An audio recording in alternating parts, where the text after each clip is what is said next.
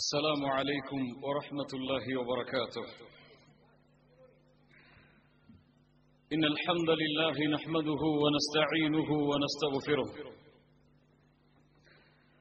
ونعوذ بالله من شرور أنفسنا وسيئات أعمالنا. من يهده الله فلا مضل له ومن يضلل فلا هادي له. وأشهد أن لا إله إلا الله وحده لا شريك له. وأشهد أن محمدا عبده ورسوله. يا أيها الذين آمنوا اتقوا الله حق تقاته ولا تموتن إلا وأنتم مسلمون. يا أيها الناس اتقوا ربكم الذي خلقكم من نفس واحدة وخلق منها زوجها وبث منهما رجالا كثيرا ونساء. واتقوا الله الذي تساءلون به والأرحام إن الله كان عليكم رقيبا. يا أيها الذين آمنوا اتقوا الله وقولوا قولا سديدا يصلح لكم أعمالكم ويغفر لكم ذنوبكم ومن يطع الله ورسوله فقد فاز فوزا عظيما. أما بعد فإن أصدق الحديث كتاب الله وأحسن الهدي هدي محمد صلى الله عليه وسلم وشر الأمور محدثاتها وكل محدثة بدعة وكل بدعة ضلالة وكل ضلالة في النار. கண்ணியத்துக்குரிய அல்லாஹ்வின் அடியார்களே, அல்லாஹ் ரப்புல் ஆலமீன் எப்படி அவனுடைய அருளால் அவனுடைய நாட்டத்தால் மீண்டும் ஒரு முறை இந்த நாட்டிலே உங்களை சந்திக்கக்கூடிய வாய்ப்பை அல்லாஹ் எமக்கு வழங்கினானோ, அதுபோன்று அல்லாஹ் ரப்புல் ஆலமீன் எம்மை ஜன்னத்துல் ஃபிர்தௌஸில், அதிலும் குறிப்பாக அல்லாஹ்வுடைய தூதர் முஹம்மது ரசூலுல்லாஹ் ஸல்லல்லாஹு அலைஹி வஸல்லம் அவர்களோடும் அவர்களுடைய தோழர்களோடும் அல்லாஹ் என்னையும் உங்களையும் உலக முஸ்லிம்களையும் ஒன்று கூட்டுவானாக. அல்லாஹ் ரப்புல் ஆலமீன் இந்த கூட்டத்தையும் இது வந்திருக்கக்கூடிய மக்களையும் அல்லாஹ் பொருந்திக் கொள்வானாக. அல்லாஹ் உங்களுக்கும் உங்களுடைய குடும்பத்தார்களுக்கும் இந்த உலகத்திலும் மறு உலகிலும் அல்லாஹ் விரும்பக்கூடிய கூலிகளை அல்லாஹ் வழங்குவானாக. அல்லாஹ்வுடைய தூதர் முஹம்மது ரசூலுல்லாஹ் ஸல்லல்லாஹு அலைஹி வஸல்லம் அவர்கள் அழுத நிகழ்வுகள். கண்ணியத்துக்குரியவர்களே, அல்லாஹ் ரப்புல் ஆலமீன் இந்த மனிதர்களை படைத்தது, இந்த ஜின்களை படைத்தது, அல்லாஹ் இந்த உலகத்தில் படைத்த கோடான கோடி படைப்புகளை படைத்ததுடைய நோக்கம் எமக்கு தெரியும். அல்லாஹ் கூறுகிறான், வமா ஹலக்துல் ஜின்ன வல் இன்ஸ இல்லா லியஅ்புதூன். ஜின்களையும் மனிதர்களையும் அல்லாஹ் ரப்புல் ஆலமீன் படைக்கவில்லை ஒரே ஒரு நோக்கத்திற்காக தவிர, ஒரே ஒரு குறிக்கோளுக்காக தவிர, ஒரே ஒரு லட்சியத்திற்காக தவிர. இல்லா லியஅ்புதூன், அந்த லட்சியம், அந்த குறிக்கோள் அல்லாஹுவை வணங்குதல், இபாதத் என்று அல்லாஹ் ரப்புல் ஆலமீன் அவனுடைய புத்தகம் அல் குர்ஆனிலே கூறுகிறான். இபாதத் என்றால் என்ன? ஷேகுல் இஸ்லாம் இப்னு தைமியா ரஹிமஹுல்லாஹ் அவர்கள் சொல்லுவார்கள், இபாதத் என்றால் இஸ்முன் ஜாமிஉன் லிகுல்லி மா யுஹிப்புஹு அல்லாஹு வ யர்தா மினல் அக்வாலி வல் அஃஆலி அல்-ஸாஹிரா வல் பாத்தினா. அல்லாஹ் ரப்புல் ஆலமீன் எதையெல்லாம் விரும்புவானோ, அல்லாஹ் ரப்புல் ஆலமீன் எதையெல்லாம் பொருந்திக் கொள்வானோ, சொல்லாலும் செயலாலும், அது வெளிப்படையாக இருந்தாலும் மறைமுகமாக இருந்தாலும், இவை அனைத்தும் இபாதத்து தான் என்று இப்னு தைமியா ரஹிமஹுல்லாஹ் இபாதத்திற்குரிய விளக்கத்தை எமக்கு எடுத்துச் சொன்னார்கள். அந்த இபாதத்தில் இந்த முஸ்லிம் சமூகம் மறந்த ஒரு இபாதா, முஸ்லிம் சமூகம் தூரமாகிய ஒரு இபாதா, அல்லாஹ்வுடைய தூதர் ஸல்லல்லாஹு அலைஹி வஸல்லம் அவர்களை பின்பற்றக்கூடிய இந்த முஹம்மது ரசூலின் சமூகம் ஸல்லல்லாஹு அலைஹி வஸல்லம் தங்களை தூரமாக்கிய ஒரு இபாதத்து தான் அல்லாஹ்வுடைய அச்சத்தால் அழுதல். அழுகை அல்லாஹ்விற்காக அமைந்தால், இஹ்லாஸின் அடிப்படையில் அமைந்தால், இதுவும் அல்லாஹ்வுடைய மார்க்கத்தில் இபாதத்து தான். அல்லாஹ்வுடைய தூதர் ஸல்லல்லாஹு அலைஹி வஸல்லம் இந்த இபாதத்தை தங்களுடைய வாழ்க்கையில் பெரும் பகுதியில் செலுத்தி இருக்கிறார்கள். அல்லாஹ் அவனுடைய புத்தகம் அல் குர்ஆனிலே முஃமின்களுடைய தன்மையை அல்லாஹ் கூறுகிறான். وَيَخِرُّونَ لِلْأَذْقَانِ يَبْكُونَ வயஸீதுஹும் குஷூஆ. முஃமின்கள் யார்? அவர்களுக்கு முன்னால் அல்லாஹ்வுடைய குர்ஆனுடைய வசனங்கள் ஓதப்பட்டால் அவர்கள் அல்லாஹ்வுடைய அச்சத்தால், அல்லாஹ்வின் பயத்தால் முகம் குப்புற சுஜூதில் விழுந்து விடுவார்கள். விழுவதோடு மட்டுமல்லாமல் சுஜூதில் அல்லாஹ்விடத்திலே அழுவார்கள். அந்த அழுகை அவர்களுக்கு இறையச்சத்தை, குஷூஐ அதிகப்படுத்தும் என்று அல்லாஹ் கூறுகிறான். அல்லாஹ் ரப்புல் ஆலமீன் சூரா மரியமுடைய 58வது வசனத்தில் கூறுகிறான். இந்த வசனத்திற்கு முன்னால் பெரும்பான்மையான நபிமார்களுடைய பெயர்களை அல்லாஹ் கூறி அவர்களுடைய வரலாறுகளை எடுத்து கூறி அல்லாஹ் கூறுகிறான். உலாயிகல்லதீன அன்அமல்லாஹு அலைஹிம் மினன் நபியீன் மின் ذُرِّيَّةِ آدَمَ وَمِمَّنْ حَمَلْنَا مَعَ نُوحٍ وَمِنْ ذُرِّيَّةِ إِبْرَاهِيمَ وَإِسْرَائِيلَ وَمِمَّنْ هَدَيْنَا وَاجْتَبَيْنَا إِذَا تُتْلَى عَلَيْهِمْ آيَاتُ الرَّحْمَنِ خَرُّوا سُجَّدًا وَبُكِيًّا. அல்லாஹ் நபிமார்களின் தன்மைகளையும் முஃமின்களின் தன்மைகளையும் அல்லாஹ் எடுத்து கூறுகிறான். இந்த அருள் செய்யப்பட்ட அல்லாஹ்வுடைய அருளுடையவர்கள் நபிமார்களிடம் இருந்து, ஆதமுடைய சந்ததியில் இருந்து, நூஹ் அலைஹிஸ்ஸலாம் அவர்களுடைய கப்பலில் சுமந்த அந்த கூட்டத்தில் இருந்து, இப்ராஹிமின் சந்ததியில், இஸ்ராயீலின் சந்ததியில் இருந்து, இன்னும் அல்லாஹுவால் நேர்வழி கொடுக்கப்பட்டு தேர்ந்தெடுக்கப்பட்ட எல்லா மனிதர்களும் இதா துத்லா அலைஹிம் ஆயாத்துர் ரஹ்மான், ரஹ்மானுடைய வசனங்கள், குர்ஆனுடைய வசனங்கள், அவர்களுக்கு இறக்கப்பட்ட வேத வசனங்கள் அவர்களுக்கு முன்னால் ஓதி காண்பிக்கப்பட்டால் அவர்களுடைய நிகழ்வு எப்படி ஆகும் என்றால் ஹர்ரு சுஜ்ஜதன் வ புக்கியா, அழுதவர்களாக, தங்களை பணிந்தவர்களாக சுஜூதில் அவர்கள் விழுந்து விடுவார்கள் என்று குர்ஆன் முஃமின்களுடைய தன்மையை எடுத்துச் சொல்கிறது. கண்ணியத்துக்குரியவர்களே, குர்ஆனை ஓதும் போது அழக்கூடிய முஸ்லிம்கள் எம்மில் எத்துணை பேர்? அல்லாஹ்வுடைய நினைவால் உள்ளங்கள் அஞ்சி நடுங்கக்கூடிய முஸ்லிம்கள் எம்மில் எத்துணை பேர்? அல்லாஹ் கூறுகிறான், முஃமின்கள் யார்?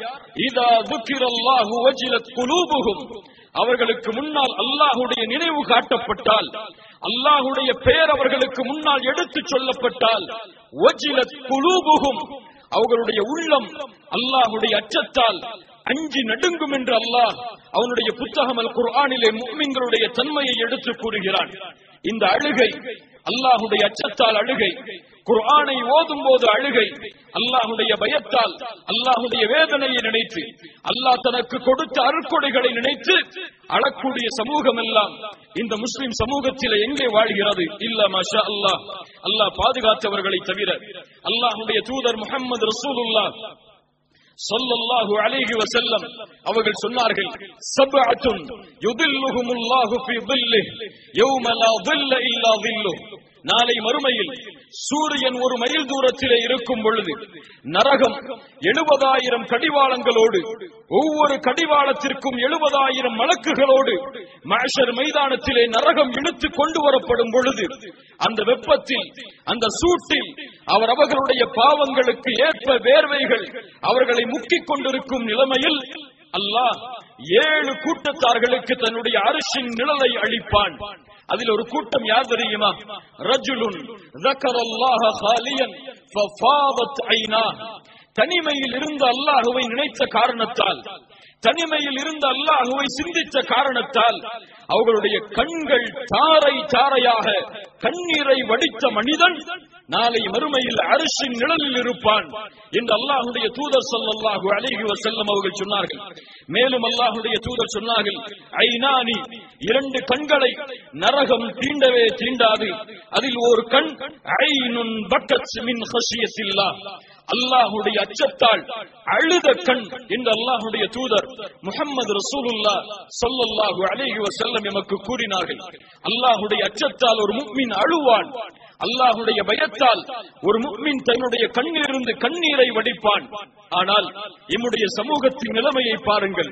பாவங்கள் உள்ளத்தை சூழ்ந்த காரணத்தால், குற்றங்கள், அல்லாஹ்விற்கு மாறு செய்யக்கூடிய காரியங்கள் உள்ளத்தை முழுவதுமாக சூழ்ந்த காரணத்தால் அல்லாஹ்வின் அச்சத்தால் அழக்கூடிய முஸ்லிம்கள் நம்முடைய சமூகத்தில் மிக குறைவு. கண்ணியத்துக்குரியவர்களே, பாவங்கள் ஒரு மனிதனுடைய எல்லா நன்மைகளையும் அவனிடத்தில் இருந்து தடுத்துவிடும். அது போன்றுதான் இந்த பாவத்தால், இந்த குற்றத்தால் எம்முடைய முஸ்லிம் சமூகத்தில் பெரும்பான்மையான மக்களுக்கு இந்த தன்மை இல்லை. இல்ல மாஷா அல்லாஹ், அல்லாஹ் பாதுகாத்தவர்களை தவிர.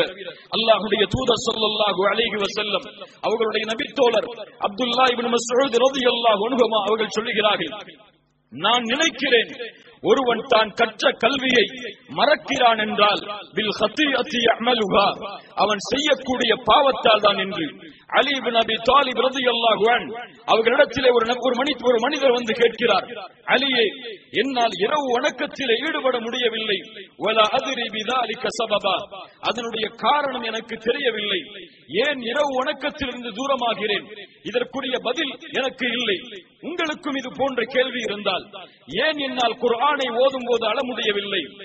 ஏன் என்னால் குர்ஆனுடைய வசனங்கள் ஓதப்படும் பொழுது என் உள்ளத்தில் அச்சம் ஏற்படுவதில்லை? ஏன் நரகத்தை பற்றி பேசப்படும் போது பயம் வருவதில்லை? ஏன் சொர்க்கத்தை பற்றி பேசப்படும் பொழுது ஆசை வருவதில்லை? என்னால் ஏன் குர்ஆனை முழுவதுமாக ஓதி முடிக்க முடியவில்லை? என்னால் ஏன் குர்ஆனோடு தொடர்பை மேற்கொள்ள முடியவில்லை?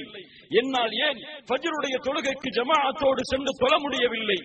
என்னால் ஏன் பள்ளிகளோடு தொடர்பில் இருக்க முடியவில்லை? என்னால் ஏன் மார்க்க கல்வியை கற்று அதை மனனம் செய்ய முடியவில்லை என்ற கேள்விகள் எல்லாம் உங்களுக்கு இருந்தால், அலி இப்னு அபி தாலிப் ரலியல்லாஹு அன்ஹு அந்த மனிதருக்கு சொன்ன பதில்தான் உங்களுக்கும் எனக்கும் பதில். அந்த ரஜுலுன் கது கையதத்க துனூபுக், நீ மனிதன் எப்படிப்பட்டவன் தெரியுமா? பாவங்களால் பிணைக்கப்பட்ட, பாவங்களால் கட்டப்பட்ட மனிதனாக இருக்கிறாய். ஆம், பாவங்கள் ஒரு மனிதனை அல்லாஹ்வை விட்டு தூரமாக்கும். பாவங்கள் ஒரு மனிதனை ஒரு ஆணை விட்டு தூரமாக்கும். பாவங்கள் ஒரு மனிதனை அல்லாஹ்வுடைய அச்சத்திலிருந்து தூரமாக்கும். பாவங்கள் ஒரு மனிதனை உள்ளத்தின் விழிப்பிலிருந்து தூரமாக்கி ஒவ்வொரு நாளும் அந்த கல்வை மரணிக்க வைத்துவிடும். அல்லாஹ் ரப்புல் ஆலமீன் எம்மை பாதுகாப்பானாக. இபாதத் கண்ணியத்துக்குரியவர்களே, அல்லாஹ்வுடைய அச்சத்தால் அழுகை. அல்லாஹ்வுடைய தூதர் ஸல்லல்லாஹு அலைஹி வஸல்லம் அவர்களுடைய வாழ்க்கையில் அவர்கள் அழுதிருக்கிறார்கள் அல்லாஹ்விற்கு முன்னால். அந்த அழுகை எல்லாம் ஏதோ கவலையால் அல்ல, இந்த உலகத்துடைய இன்பத்தை நினைத்து, இந்த உலகம் அவர்களுக்கு வசதி வாய்ப்புகளோடு அமையவில்லையே என்பதை நினைத்து அல்லாஹ்வுடைய தூதர் அழுததில்லை. அப்படி அழுபவர்களையும் அல்லாஹ்வுடைய தூதர் ஸல்லல்லாஹு அலைஹி வஸல்லம் ஒருபோதும் அனுமதித்ததில்லை. உமர் இப்னு கத்தாப் ரலியல்லாஹு அன்ஹு ஒரு முறை அல்லாஹ்வுடைய தூதருடைய அறைக்கு வருகிறார்கள். அந்த அறையில் அல்லாஹ்வுடைய தூதருடைய நிலைமையை பார்க்கிறார்கள்.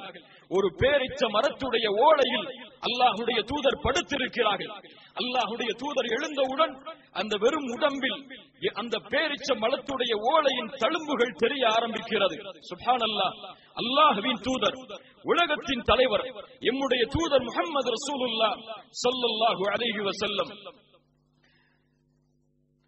அல்லாஹ்வுடைய தூதருடைய அந்த நிலைமையை பார்த்த உமர் இப்னு கத்தாப் ரலியல்லாஹு அன்ஹு அழுக ஆரம்பிக்கிறார்கள். உமர் அவர்களை பார்த்து அல்லாஹ்வுடைய தூதர் கேட்கிறார்கள், உமரே, ஏன் அழுகிறீர்? உமர் அவர்கள் சொன்னார்கள், பாரிஸ் ரோம் நாட்டிலே வசிக்கக்கூடிய அரசர்கள் எல்லாம் அவர்களின் அந்தஸ்துகளோடு வாழும் பொழுது எங்களுடைய தூதர், அல்லாஹுவின் தூதர், அல்லாஹுவின் நேசர், உலகத்தின் தலைவர், உங்களுக்கு இது போன்ற நிலைமையா? அல்லாஹ்வுடைய தூதர் ஸல்லல்லாஹு அலைஹி வஸல்லம் உமர் அவர்களுடைய கண்ணீரை துடைக்கும் முகமாக சொன்னார்கள், அமா தர்தா யா உமர் அன் தகூன லஹுமுத் துன்யா வலனல் ஆখিরাহ, அமா தர்தா யா உமர் அன் தகூன லஹுமுத் துன்யா வலனல் ஆখিরাহ. உமரே, நீ பொருந்திக் கொள்ளவில்லையா? அவர்களுக்காக, அந்த காஃபிர்களுக்காக, அந்த முஷ்ரிக்குகளுக்காக இந்த உலகமும் எமக்காக மறுமையும் இருப்பதை உமரே நீ பொருந்திக் கொள்ளவில்லையா என்று அல்லாஹ்வுடைய தூதர் ஸல்லல்லாஹு அலைஹி வஸல்லம் உமர் இப்னு கத்தாப் ரலியல்லாஹு அன்ஹு அவர்களை பார்த்து கேட்டார்கள். ஆம், அல்லாஹ்வுடைய தூதர் உலகத்தை நினைத்து கலங்கியதில்லை. அல்லாஹ்வுடைய தூதர் உலகத்தில் அவர்களுக்கு ஏற்பட்ட கவலையை நினைத்து கலங்கியதில்லை.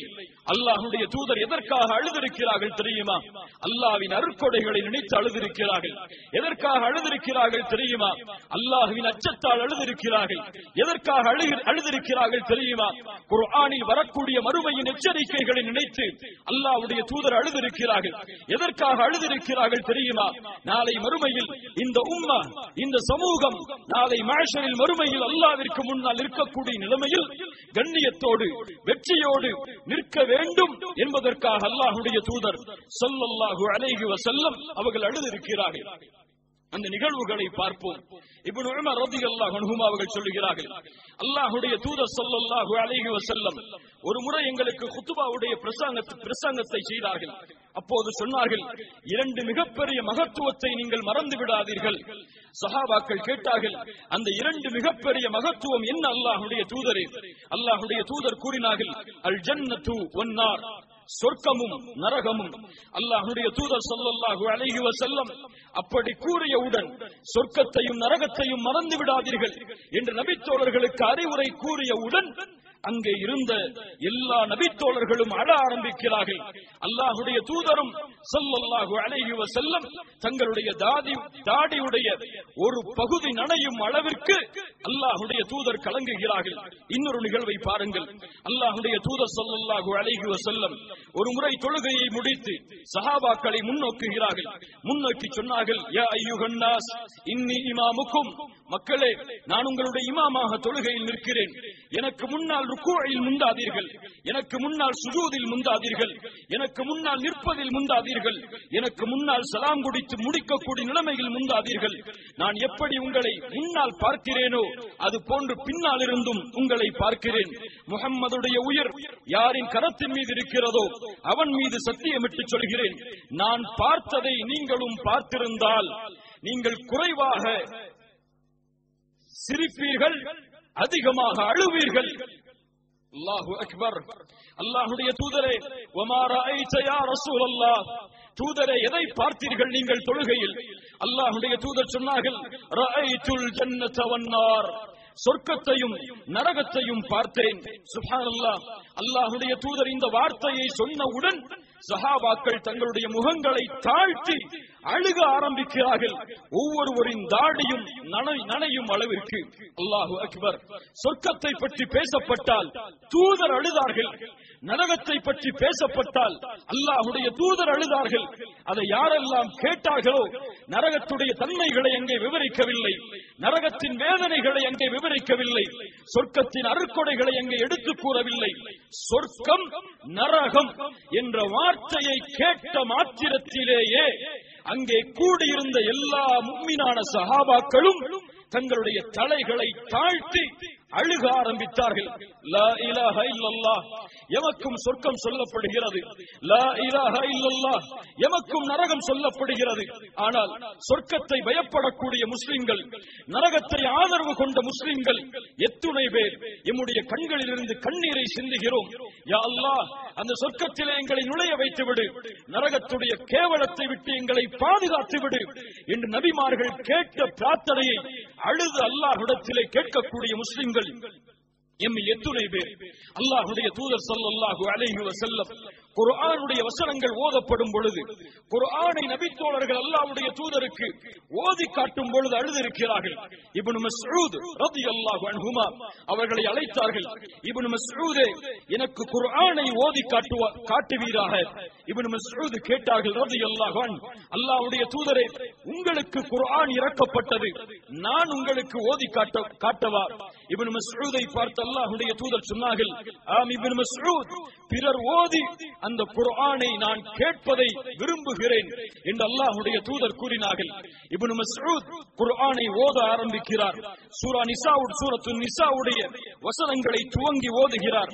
இப்னு மஸ்ஊத் ரலியல்லாஹு அன்ஹு, ஃபகைஃப இதா ஜினா மின் குல்லி உம்மத்தின் பிஷஹீத் வஜினா பிக அலா ஹாஉலாஇ ஷஹீதா என்ற மறுமையில் அல்லாஹ்வுடைய தூதருக்கு அல்லாஹ் கொடுத்த அந்த அருட்கொடைகளுடைய வசனம் வரை ஓதி முடிக்கிறார்.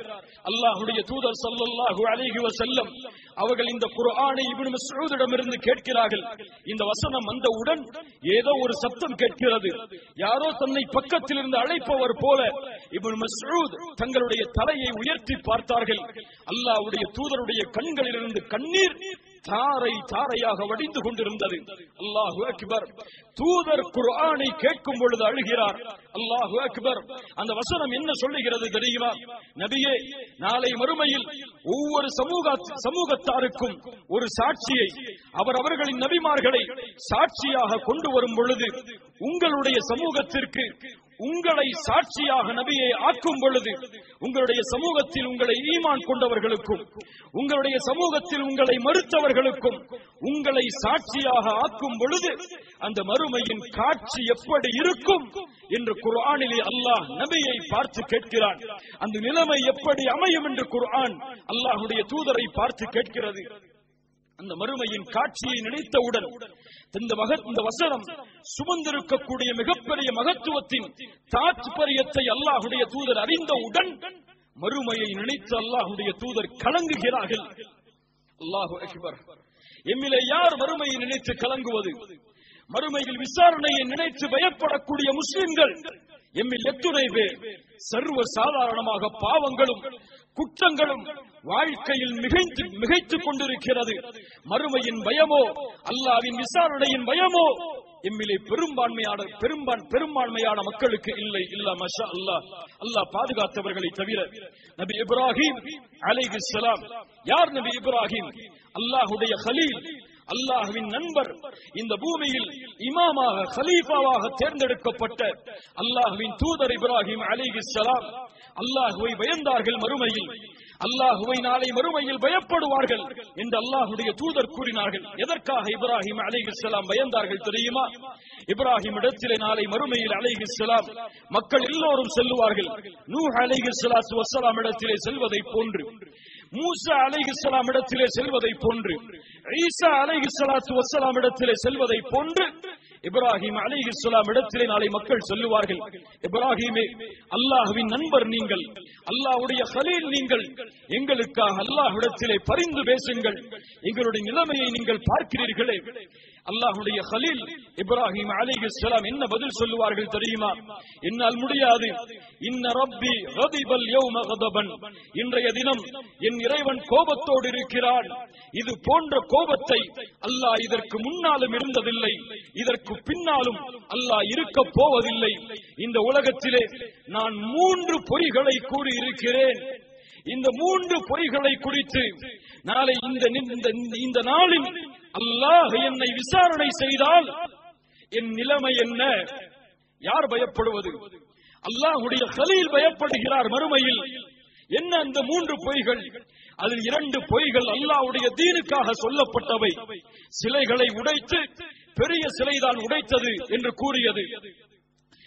அந்த ஊர் மக்கள் விழாவிற்கு தன்னை அழைத்த பொழுது நோயாளியாக நான் இருக்கிறேன் என்று கூறியது.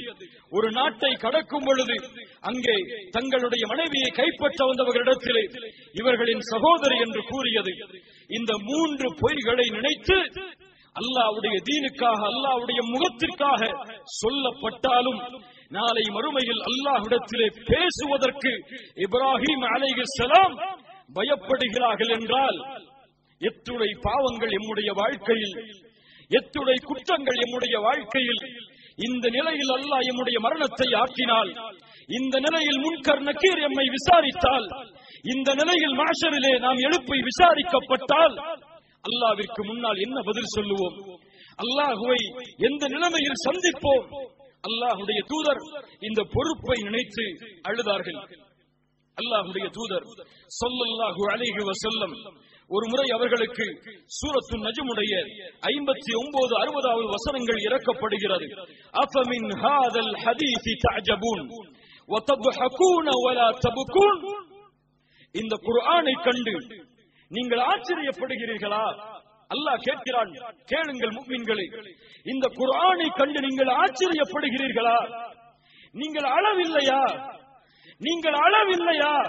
நீங்கள் சிரிக்கிறீர்களா? சுப்ஹானல்லாஹ். அல்லாஹ்வின் கேள்வி. இதை கேட்டவுடன்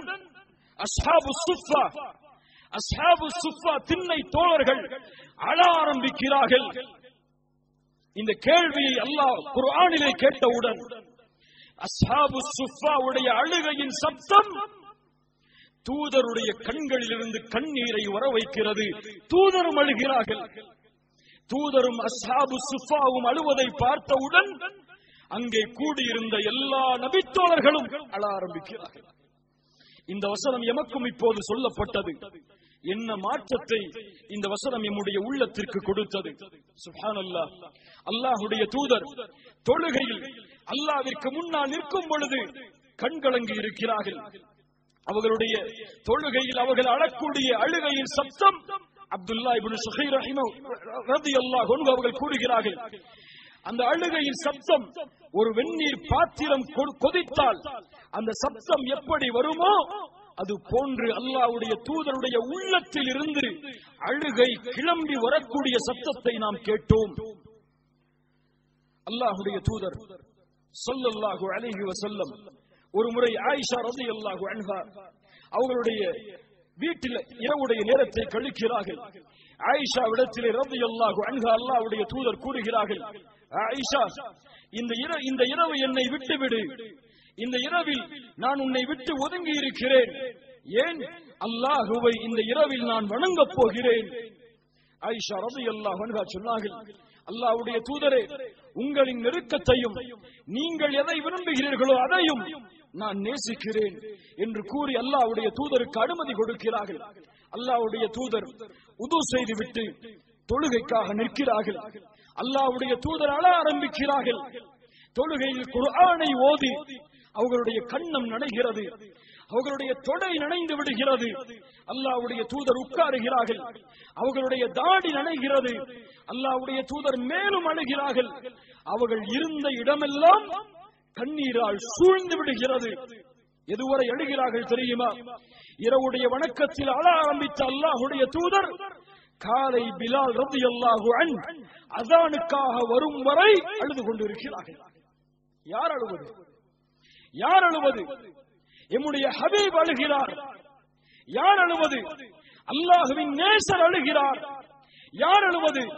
எந்த நபி சொர்க்கத்திலே நுழையாமல் யாரும் சொர்க்கத்திலே நுழைய முடியாதோ, எந்த நபி பேசாமல் நாளை மறுமையில் அல்லாஹ் தன்னுடைய ஷஃபாஅத்தை ஆரம்பம் செய்ய மாட்டானோ, தன்னுடைய விசாரணையை தொடங்க மாட்டானோ, அந்த நபி அழுகிறார். குர்ஆனை ஓதி அழுகிறார். பிலால் கேட்டார்கள், அல்லாஹ்வுடைய தூதரே, யா ரசூலல்லாஹ், தபக்கி, அழுகிறீர்களா? அல்லாஹ் உங்களுடைய முன்பின் பாவங்களை எல்லாம் மன்னித்து விட்டாளே. அல்லாஹ்வுடைய தூதர் என்ன சொன்னார்கள் தெரியுமா? பிலாலை பார்த்து, அஃபலா அகூன அபுதன் ஷகூரா, பிலாலே, அல்லாஹ்விற்கு நன்றி உள்ள அடியானாக நான் மாற வேண்டாமா? யார் சொல்லுவது? ஒரு அப்தன் ஷகூரா, நன்றி உள்ள அடியார் சொல்லுகிறார். அல்லாஹ்விற்காகவே தன்னுடைய வாழ்க்கை அனைத்தையும் ஒப்படைத்தவர் இரவுடைய நேரத்தில் கால்கள் வீங்கும் அளவிற்கு அல்லாஹ்விற்கு நன்றி செலுத்தி சொல்லுகிறார், பிலாலே, அல்லாஹ்விற்கு நன்றி செலுத்தக்கூடிய அடியானாக நான் மாற வேண்டாமா? நாமும் நீங்களும் எம்மாத்திரம் கண்ணியத்துக்குரியவர்களே. பிலாலே, இந்த இரவிலே அல்லாஹ் ஒரு குர்ஆனுடைய வசனத்தை இறக்கினான்.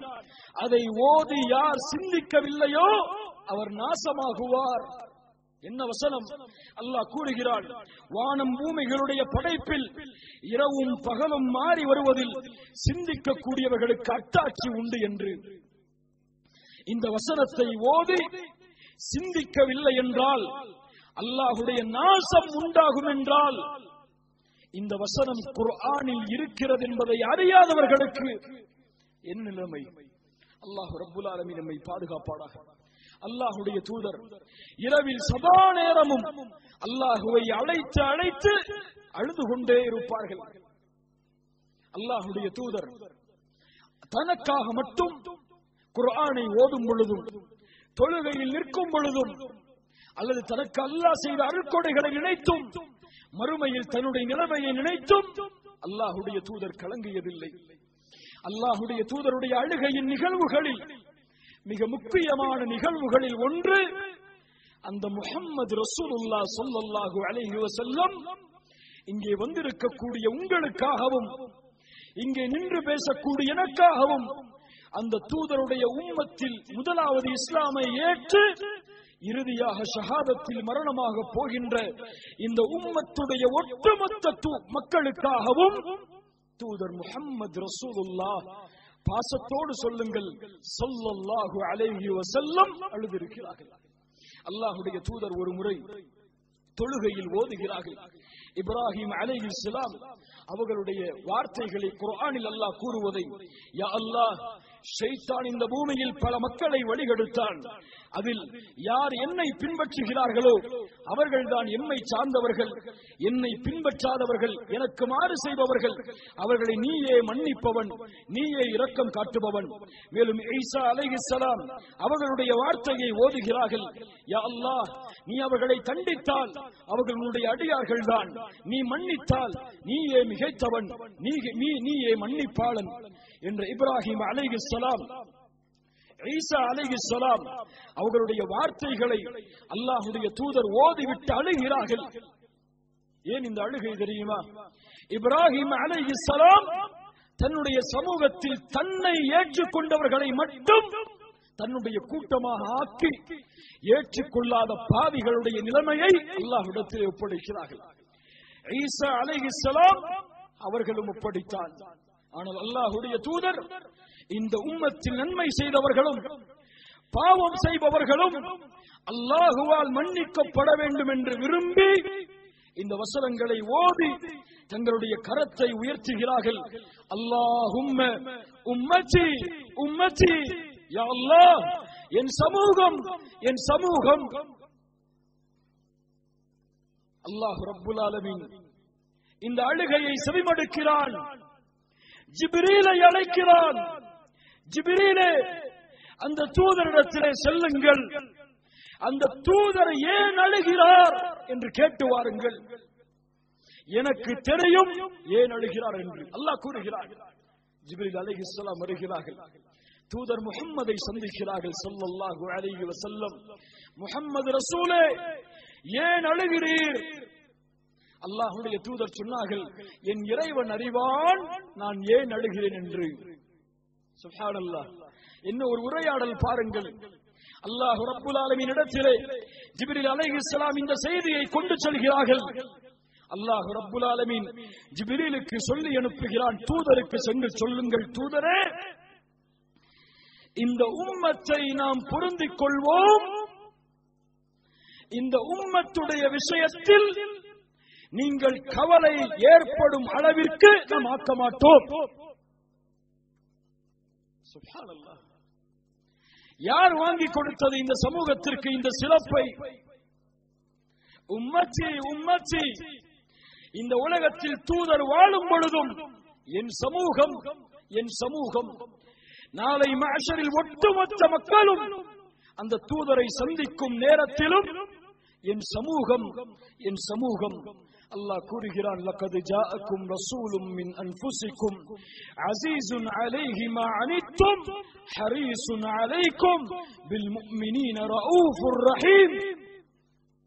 அல்லாஹ்வின் புறத்திலிருந்து ஒரு தூதர் உங்களிடம் இருந்தே அனுப்பப்பட்டிருக்கிறார். அவர் யார்? உங்களுக்கு ஏற்படக்கூடிய சிரமங்களை தன்னுடைய சிரமமாக உணரக்கூடியவர், உங்களுடைய வெற்றியின் மீது நன்மைகளின் மீது பேராவல் கொண்டவர், முஃமின்களின் மீது அன்பாளர், பாசத்துக்குரியவர், இரக்கமுடையவர் என்று தூதரை அல்லாஹ் அறிமுகப்படுத்துகிறார். அல்லாஹ்வுடைய தூதர் ஸல்லல்லாஹு அலைஹி வஸல்லம் எம் மீது வைத்திருந்த பாசம் வார்த்தைகளால் சொல்லி அளக்க முடியாது. ஆயிஷா ரலியல்லாஹு அன்ஹாவிடத்திலே அல்லாஹ்வுடைய தூதர் ஒரு முறை கேட்டார்கள், ஆயிஷா, உனக்காக அல்லாஹ்விடத்திலே, ஆயிஷா ரலியல்லாஹு அன்ஹா அவர்கள் கேட்டார்கள், தூதரே, எனக்காக அல்லாஹ்விடத்திலே பிரார்த்தனை செய்யுங்கள். அல்லாஹ்வுடைய தூதர் பிரார்த்தனை செய்தார்கள், யா அல்லாஹ், ஆயிஷாவுடைய பாவத்தை மன்னிப்பாயாக, அவர்கள் முற்படுத்திய பாவத்தையும் பின்னால் செய்ய போகின்ற பாவத்தையும், வெளிப்படையாக அவர்கள் செய்த பாவத்தையும் மறைமுகமாக அவர்கள் செய்த பாவத்தையும் நீ மன்னிப்பாயாக என்று அல்லாஹ்வுடைய தூதர் அழைக்கிறார்கள் தன்னுடைய மனைவிக்காக. ஆயிஷா ரலியல்லாஹு அன்ஹா இந்த பிரார்த்தனையை கேட்டவுடன் மகிழ்ச்சியில் ஆனந்தத்தில் அப்படி அல்லாஹ்வுடைய தூதருடைய மடியில் சாய்கிறார்கள். ஆயிஷா, என்னுடைய பிரார்த்தனை உனக்காக நான் கேட்ட பாவ மன்னிப்பு உன்னை மகிழ்ச்சி படுத்துகிறதா? ஆம் அல்லாஹ்வுடைய தூதரே, இந்த பிரார்த்தனை என்னை மகிழ்ச்சி படுத்தாமல் எப்படி இருக்கும்? தூதர் ஸல்லல்லாஹு அலைஹி வஸல்லம் என்ன சொன்னார்கள் தெரியுமா? ஆயிஷா ரலியல்லாஹு அன்ஹா, நீ அறிவாயா, இதே பிரார்த்தனையை தான் என்னுடைய சமூகத்திற்காக ஒவ்வொரு தொழுகையிலும் நான் கேட்கிறேன். அல்லாஹு அக்பர். ஸல்லல்லாஹு அலைஹி வஸல்லம் இதே பிரார்த்தனையை என்னுடைய சமூகத்திற்காக ஒவ்வொரு தொழுகையிலும் நான் கேட்கிறேன். அல்லாஹு அக்பர். அல்லாஹ்வுடைய தூதர் ஸல்லல்லாஹு அலைஹி வஸல்லம் இந்த உம்மத்தின் மீது வைத்திருந்த அருள் உதுஹியா. அல்லாஹ்வுடைய தூதர் அறுத்து ஆடு மாடுகளை ஹஜ்ஜுடைய நேரத்தில் பலியிடும் போது கூட என்ன சொல்லுவார்கள் தெரியுமா? யா அல்லாஹ், இந்த பங்கை எனக்கும் என்னுடைய குடும்பத்தார்களுக்கும் இந்த உம்மத்தில் யாரெல்லாம் உதுஹியாவை செய்வதற்கு வசதி இல்லையோ அவர்களுக்கும் ஆக்குகிறேன். வமா அர்ஸல்னாக இல்லா ரஹ்மத்தல் லில் ஆலமீன். ஒவ்வொரு நபிக்கும் அல்லாஹ் ஒரு பிரார்த்தனையை கொடுத்திருந்தான். அவர்கள் இந்த பூமியிலேயே அந்த பிரார்த்தனையை பயன்படுத்தினார்கள். ஆனால் எனக்கு கொடுக்கப்பட்ட பிரார்த்தனையை நாளை மறுமையில் என் சமூகத்திற்கான ஷஃபாஅத்திற்காக பயன்படுத்துவேன். ஸல்லல்லாஹு அலைஹி வஸல்லம் அந்த தூதருடைய அழுகை. பத்ருடைய போர்க்களம், சஹாபாக்கள் எல்லாம் களைப்பில் இரவுடைய நேரத்தில் நிம்மதியாக அல்லாஹ்வுடைய அருளால் உறங்குகிறார்கள். ஆனால் ஒரே ஒரு மனிதர் எழுந்து அங்கே ஒன்று கூடி இருக்கக்கூடிய முஸ்லிம்களுக்காக, இந்த தலைமுறைக்கு பின்னால் வரக்கூடிய வெற்றியின் சமூகத்திற்காக அல்லாஹ்வை அழைத்துக் கொண்டிருக்கிறார். யார் அவர்? தூதர் முஹம்மது ரசூலுல்லாஹ் ஸல்லல்லாஹு அலைஹி வஸல்லம். கைகளை உயர்த்துகிறார்கள். தங்களுடைய தோளில் உள்ள துண்டு கீழே விழும் அளவிற்கு கைகளை உயர்த்துகிறார்கள். யா அல்லாஹ், இந்த மக்களை நீ அழித்து விட்டால் இவர்களுக்கு பிறகு உன்னை வணங்கக்கூடிய மக்கள் இந்த பூமியில் இருக்க மாட்டார்கள். இவர்களுக்கு வெற்றியை கொடு யா அல்லாஹ். அபூபக்கர் ரலியல்லாஹு அன்ஹு அல்லாஹ்வுடைய தூதருடைய தோளிலிருந்து துண்டு கீழே விழுவதை பார்த்தவுடன் அருகே வந்து தூதருடைய பின்னால் அந்த துண்டை வைத்து கட்டி அணைத்து சொல்லுகிறார்கள், அல்லாஹ்வுடைய தூதரே, போதும் போதும், உங்களுடைய அழுகையை நிறுத்துங்கள்.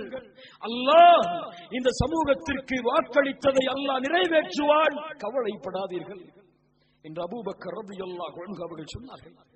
யோசித்து பாருங்கள், இந்த சமூகத்துடைய வெற்றிக்காக, எம்முடைய கண்ணியத்திற்காக, எம்முடைய உயர்வுக்காக இந்த பூமியில் வாழ்ந்து மறைந்த ஒரே மனிதர் எம்முடைய தூதர் முஹம்மது ரசூலுல்லாஹ். நேசத்தோடு உங்களுடைய நாவுகள் உச்சரிக்கட்டும், ஸல்லல்லாஹு அலைஹி வஸல்லம். அல்லாஹ் நாளை வறுமையில் அந்த தூதரோடு எம்மை ஒன்று கூட்டுவானாக. சஹாபாக்களிடத்திலே ஒரு முறை ஒரு நபித்தோழர் வந்தார். அல்லாஹ்வுடைய தூதரே, அல்லாஹ்வுடைய தூதரே, மறுமை எப்போது வரும் என்று கேட்டார். அல்லாஹ்வுடைய தூதர் அவரை பார்த்து கேட்டார்கள், மறுமை எப்போது வரும் என்று கேட்கிறாயே, அதற்காக என்ன தயாரித்து வைத்திருக்கிறார், என்ன தயாரித்து வைத்திருக்கிறாய்? அந்த நபித்தோழர் சொன்னார், அல்லாஹ்வுடைய தூதரே, பெரும்பான்மையான தொழுகைகளோ நோன்போ என்னிடத்திலே இல்லை. நான் என்னிடத்திலே இருப்பதாக கருதுவது அல்லாஹ்வுடைய நேசமும் உங்களுடைய நேசமும் தான். அல்லாஹ்வுடைய தூதர் சொன்னார்கள், யாரை நீங்கள் நேசிக்கிறீர்களோ அவர்களோடு மறுமையில் இருப்பீர்கள். இந்த ஹதீஸ் அறிவிக்கப்பட்ட நாள் நபித்தோழர்களுக்கு பெருநாளாக கொண்டாடப்பட்டது. ஏன்? அவர்கள் யாரை நேசித்தார்கள்? தூதரை. நாளை மறுமையில் அவர்களோடு இருப்பார்கள். நாம் யாரை நேசிக்கிறோம்? யாருடைய வழியை பின்பற்றுகிறோம்? யாரை எம்முடைய கண்ணியமாக, எம்முடைய உயிரை விட மேன்மையாக மதிக்கிறோம் என்பதை சிந்தித்து பார்ப்போம். அல்லாஹ்வுடைய தூதர் ஸல்லல்லாஹு அலைஹி வஸல்லம் அழுத நிகழ்வுகளில் மிக முக்கியமானது, தூதர் மதீனாவில் இருந்து மக்காவிற்கு திரும்பக்கூடிய பாதையில், மதீனாவில் இருந்து மக்காவிற்கு திரும்பக்கூடிய பாதையில் அபுவா என்ற இடத்தை அடைகிறார்கள்.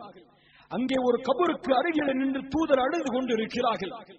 உமர் இப்னுல் கத்தாப் ரலியல்லாஹு அன்ஹு அவர்களுக்கு அருகிலே சொல்லுகிறார்கள், தூதரே, இந்த கபரை பார்த்து அழுகிறீரே, ஏன்? இந்த கபர் யாருடையது? ஏன் அழுகிறீர்கள்? தூதர் சொன்னார்கள், இந்த கபர் என்னுடைய தாயுடையது, என்னுடைய தாயுடையது. அல்லாஹ்விடத்திலே அனுமதி கேட்டேன், என் தாயின் கபரை நான் ஜியாரத் செய்ய வேண்டும் என்று அல்லாஹ் எனக்கு அனுமதி அளித்தான். ஆனால் அல்லாஹ்விடத்திலே என் தாய்க்கு மன்னிப்பை வேண்ட வேண்டும் என்று கேட்டேன். அல்லாஹ் என்னை தடுத்து விட்டான். தூதருடைய நிலைமையை பாருங்கள், ஹபீபுடைய நிலைமையை பாருங்கள். சுப்ஹானல்லாஹ். தூதர் தொழுகையில் நிம்மதியை தேடியவர்கள். அவர்களுடைய வாழ்க்கையில் அவர்களுடைய ஒட்டுமொத்த கவலையுடைய தீர்வும் அல்லாஹ்விடத்திலே பிரார்த்தனை செய்வதிலும் தொழுவதிலும் தான் இருந்தது. தூதர் ஸல்லல்லாஹு அலைஹி வஸல்லம் அவர்களுடைய வாழ்வில் அவர்கள் இழந்த இழப்புகளை போன்று இந்த உம்மத்தில் யாரும் இழந்திருக்க முடியாது. பிறப்பதற்கு முன்னாலே தந்தையின் மரணம், பிறந்து சில ஆண்டுகளில் தாயுடைய மரணம், அதற்கு பிறகு தன்னை அரவணைத்த அபூ தாலிபின் மரணம், அதற்கு பிறகு தனக்கு உறுதுணையாக இருந்த தன்னுடைய மனைவியின் மரணம், அதற்கு பிறகு தன்னுடைய மகன் இப்ராஹிமின் மரணம், அதற்கு பிறகு தன்னுடைய மகளின் மரணம், அதற்கு பிறகு தன்னுடைய மகளின் மகனின் மரணம். எத்துணை மரணங்கள் ஒரு வாழ்க்கையில்! ஆனால் ஒருபோதும் தூதர் அந்த கவலையின் வெளிப்பாட்டை தங்களுடைய முகத்தில் இந்த சமூகத்திடத்திலே காட்டியது கிடையாது. கவலை ஏற்படும் பொழுதெல்லாம் அல்லாஹுவை அழைத்து அழுவார்கள். அரிஹ்னா யா பிலால் பிஸ்ஸலா, பிலாலே தொழுகையை கொண்டு நம்முடைய உள்ளத்திற்கு நிம்மதியை கொடு என்று பிலாலுக்கு அதானை கூறுமாறு அல்லாஹ்வுடைய தூதர் கட்டளையிடுவார்கள். தொழுகையில் நிம்மதியை தேடியவர்கள், குர்ஆனை ஓதி நிம்மதியை தேடியவர்கள், அல்லாஹ்வின் நினைவால் நிம்மதியை தேடியவர்கள். இப்ராஹிம் தன்னுடைய மகன் அவர்களுடைய மரண படுக்கைக்காக அல்லாஹ்வுடைய தூதர் சொல்லுகிறார்கள், எடுத்து கட்டி அணைக்கிறார்கள். மரண தருவாயில் இப்ராஹிம் அவர்கள் இருக்கிறார்கள். அல்லாஹ்வுடைய தூதருடைய கண்கள் கண்ணீரை வடிக்கிறது. அருகே இருந்த நபித்தோழர் கேட்டார், அப்துர் ரஹ்மான் இப்னு அவுஃப் ரலியல்லாஹு அன்ஹு, வ அன்த யா ரசூலல்லாஹ், நீங்கள் அழுகிறீர்கள் அல்லாஹ்வுடைய தூதரே. இப்னு அவுஃப், அவுஃபின் மகனே, இன்னஹா ரஹ்மத்துன், இது அல்லாஹ் எனக்கு கொடுத்த அருள், ரஹ்மத், இரக்க குணம் என்று கூறி மேலும் அழ ஆரம்பிக்கிறார்கள். சொன்னார்கள், யா அல்லாஹ், எங்களுடைய கண்கள் கண்ணீரை வடிக்கிறது, எங்களுடைய உள்ளம் கவலையால் சூழ்ந்திருக்கிறது. நீ விரும்பாத வார்த்தையை இந்த நேரத்திலே நான் கூறவில்லை. நான் இப்ராஹிமுடைய பிரிவால் கவலையில் இருக்கிறோம். சுப்ஹானல்லாஹ். அல்லாஹ்வுடைய தூதர் உம்மு குல்சூம் தன்னுடைய மகளுடைய மரணத்திற்கு செல்லுகிறார்கள். கபரில் அடக்கம் செய்யும் பொழுது கபருக்கு அருகிலே இருந்து அழுது கொண்டிருக்கிறார்கள். ஒரு நபித்தோழர் கேட்டார், தூதரே அழுகிறீர்களே? உடனடியாக கேட்டார்கள், என்னுடைய மகளை அடக்கம் செய்வதற்கு யார் வருகிறார்கள்? அபூ தல்ஹா வருகிறார்கள். இருவரும் இறங்கி அந்த கபரிலே உம்மு குல்சூமை அடக்கம் செய்கிறார்கள். அல்லாஹ்வுடைய தூதருடைய மகளின் மரண செய்தி அல்லாஹ்வுடைய தூதருக்கு வந்தடைகிறது. அல்லாஹ்வுடைய தூதர் சொல்லுகிறார்கள், என்னுடைய மகளிடத்திலே செல்லுங்கள், சென்று பொறுமையை கடைபிடிக்க கூறுங்கள், நன்மையை எதிர்பார்க்க கூறுங்கள். அந்த தூதருடைய மகள் அல்லாஹ்வின் மீது சத்தியமிட்டு சொல்கிறார்கள், தூதர் இந்த மரணத்தை பார்ப்பதற்கு வந்தே ஆக வேண்டும் என்று, தங்களுடைய பேரனின் மரணத்தை பார்ப்பதற்கு தூதர் வர வேண்டும் என்று தூதர் செல்லுகிறார்கள். சில நபித்தோழர்களை அழைத்து அந்த குழந்தை அல்லாஹ்வுடைய தூதருடைய கரத்தில் கொடுக்கப்படுகிறது. அல்லாஹ்வுடைய தூதர் அந்த குழந்தை மரண தருவாயில் இருப்பதை பார்த்தவுடன் அழுக ஆரம்பிக்கிறார்கள். நபித்தோழர்கள் கேட்கிறார்கள், தபிக்கி யா ரசூலல்லாஹ், அழுகிறீர்களா? அல்லாஹ்வுடைய தூதர் சொன்னார்கள், அல்லாஹ் இரக்க குணமுள்ள அடியார்களுக்கு தான் இரக்கம் காட்டுவான் என்று. அல்லாஹ்வுடைய தூதர் ஸல்லல்லாஹு அலைஹி வஸல்லம் அவர்களுடைய வாழ்வில் நபித்தோழர்களுடைய சில மரணத்திற்கு அல்லாஹ்வுடைய தூதர் சென்றார்கள். சஅத் இப்னு உபாதா ரலியல்லாஹு அன்ஹு அவர்களுடைய மரணத்துடைய நிலைமை செல்லுகிறார்கள் நபித்தோழரோடு. அங்கே கூடியிருந்த மக்களை பார்த்தவுடன் தூதர் கேட்கிறார்கள், சஅத் இப்னு உபாதா மரணித்து விட்டாரா? சொன்னார்கள், இல்லை அல்லாஹ்வுடைய தூதரே. சஅதுடைய அந்த மரண தருவாயை பார்த்தவுடன் அல்லாஹ்வுடைய தூதர் அழ ஆரம்பிக்கிறார்கள். அப்போது அங்கே கூடியிருந்த மக்கள் கேட்டார்கள், அல்லாஹ்வுடைய தூதரை நீங்கள் அழுகிறீர்களா என்பதை கேட்டு அவர்களும் அழுக ஆரம்பிக்கிறார்கள். அல்லாஹ்வுடைய தூதர் ஸல்லல்லாஹு அலைஹி வஸல்லம் அவர்கள் சொன்னார்கள், அல்லாஹ் ரப்புல் ஆலமீன் அழுகக்கூடிய அழுகைக்காகவோ உள்ளம் கவலைப்படுவதற்காகவோ அல்லாஹ் இந்த ஜனாசாவை தண்டிப்பதில்லை. இந்த நாவுதான் தண்டிப்பதற்கும் இரக்கம் காட்டுவதற்கும் காரணமாக அமைகிறது. அல்லாஹ் மரணித்து விட்டால் ஒரு மனிதர் அவருக்காக ஒப்பாரி வைக்கும் பொழுது அந்த ஜனாசா வேதனை செய்யப்படுகிறது என்று அல்லாஹ்வுடைய தூதர் ஸல்லல்லாஹு அலைஹி வஸல்லம் அவர்கள் சொன்னார்கள். பத்ருடைய போர்க்களத்திற்காக சிறை கைதிகளை என்ன செய்வது என்று கேட்கப்பட்ட நேரத்தில் அபூபக்கர் ரலியல்லாஹு அன்ஹு ஏதாவது பிணை தொகையை வாங்கி விடுதலை செய்து விடலாம், எம்முடைய தோழர்கள் அவர்கள், எம்முடைய உறவினர்கள் அவர்கள் என்ற ஆலோசனை கூறுகிறார்கள். உமர் இப்னு கத்தாப் ரலியல்லாஹு அன்ஹு அவர்கள் சொன்னார்கள், தோழரே, இவர்கள் எம்முடைய உறவினர்களாக இருந்தாலும் அல்லாஹ்வின் எதிரிகள், இவர்களை நாம் எம்முடைய கரத்தால் தான் கொலையின் தண்டனையை கொடுக்க வேண்டும் என்று உமர் அவர்கள் கூறுகிறார்கள். ஆனால் அல்லாஹ்வுடைய தூதர் அபூபக்கர் அவர்களுடைய ஆலோசனையை ஏற்றுக்கொள்கிறார்கள். மறுநாள் உமர் அவர்கள் அல்லாஹ்வுடைய தூதரை சந்திப்பதற்காக செல்லும் பொழுது ஒரு மரத்திற்கு கீழ் உட்கார்ந்து அல்லாஹ்வுடைய தூதரும் அபூபக்கரும் அழுது கொண்டு இருக்கிறார்கள். உமர் அவர்கள் சொல்லுகிறார்கள், தூதரே, அழுகிறீர்களா? அபூபக்கரே, அழுகிறீர்களா? ஏன் என்று காரணம் கூறுங்கள். என்னால் அழ முடியவில்லை என்றாலும் நீங்கள் அழுவதால் அழுவதை போன்றாவது நான் இருக்கிறேன். தூதர் சொன்னார்கள், உமரே, உன்னுடைய ஆலோசனை தான் சிறந்தது. அதற்கு ஏற்பதான் அல்லாஹ் வசனத்தையும் இறக்கி இருக்கிறான்.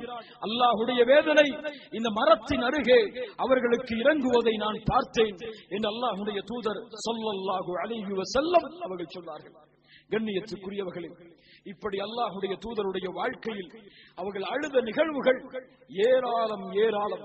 எம்முடைய ஒவ்வொரு நிகழ்வுகளும் அது தரக்கூடிய பாடங்களை மட்டும் நாம் எடுத்து கூறினாலே இந்த நாள் முழுக்க எமக்கு வேண்டும். அல்லாஹ்வுடைய தூதருடைய அழுகை எம்முடைய வாழ்க்கையில் மாற்றத்தை ஏற்படுத்த வேண்டும்.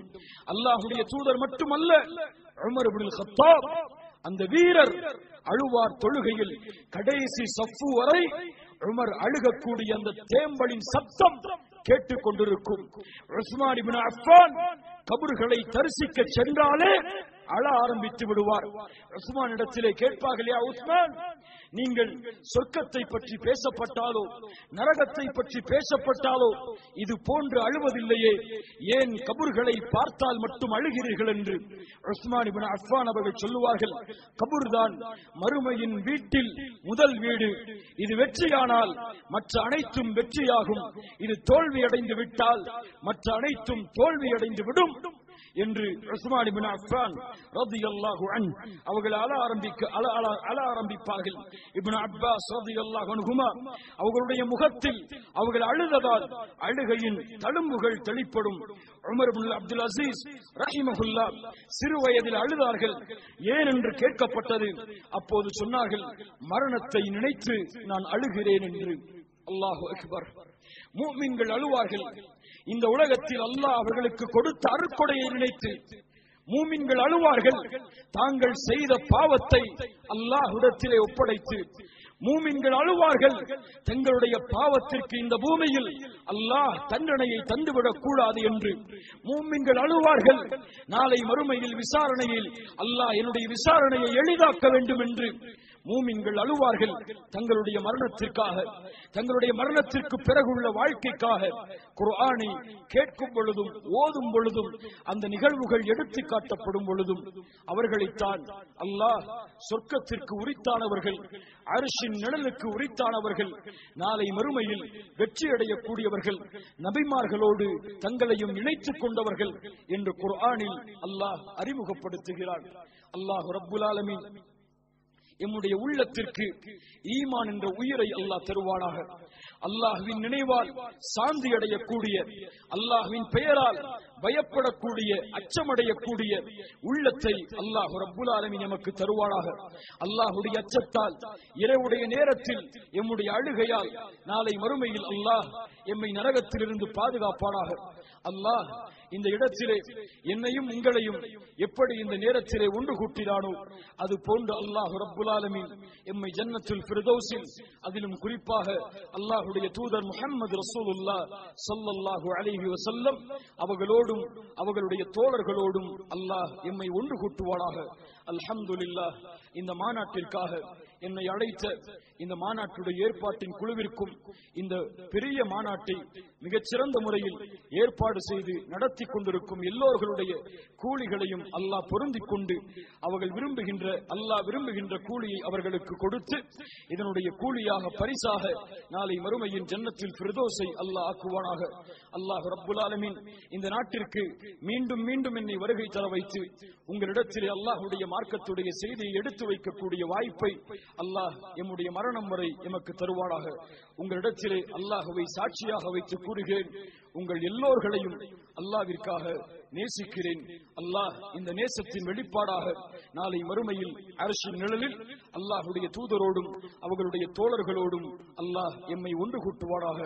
இன்னி உஹிப்புக்கும் ஃபில்லாஹி ஜமீஅன் ஜஸாக்குமுல்லாஹு கைரன் பாரக்கல்லாஹு லக்கும். அகூலு கௌலி ஹாதா வஸ்தக்ஃபிருல்லாஹ லீ வலக்கும். வஸ்ஸலாமு அலைக்கும் வரஹ்மத்துல்லாஹி வபரகாத்துஹு.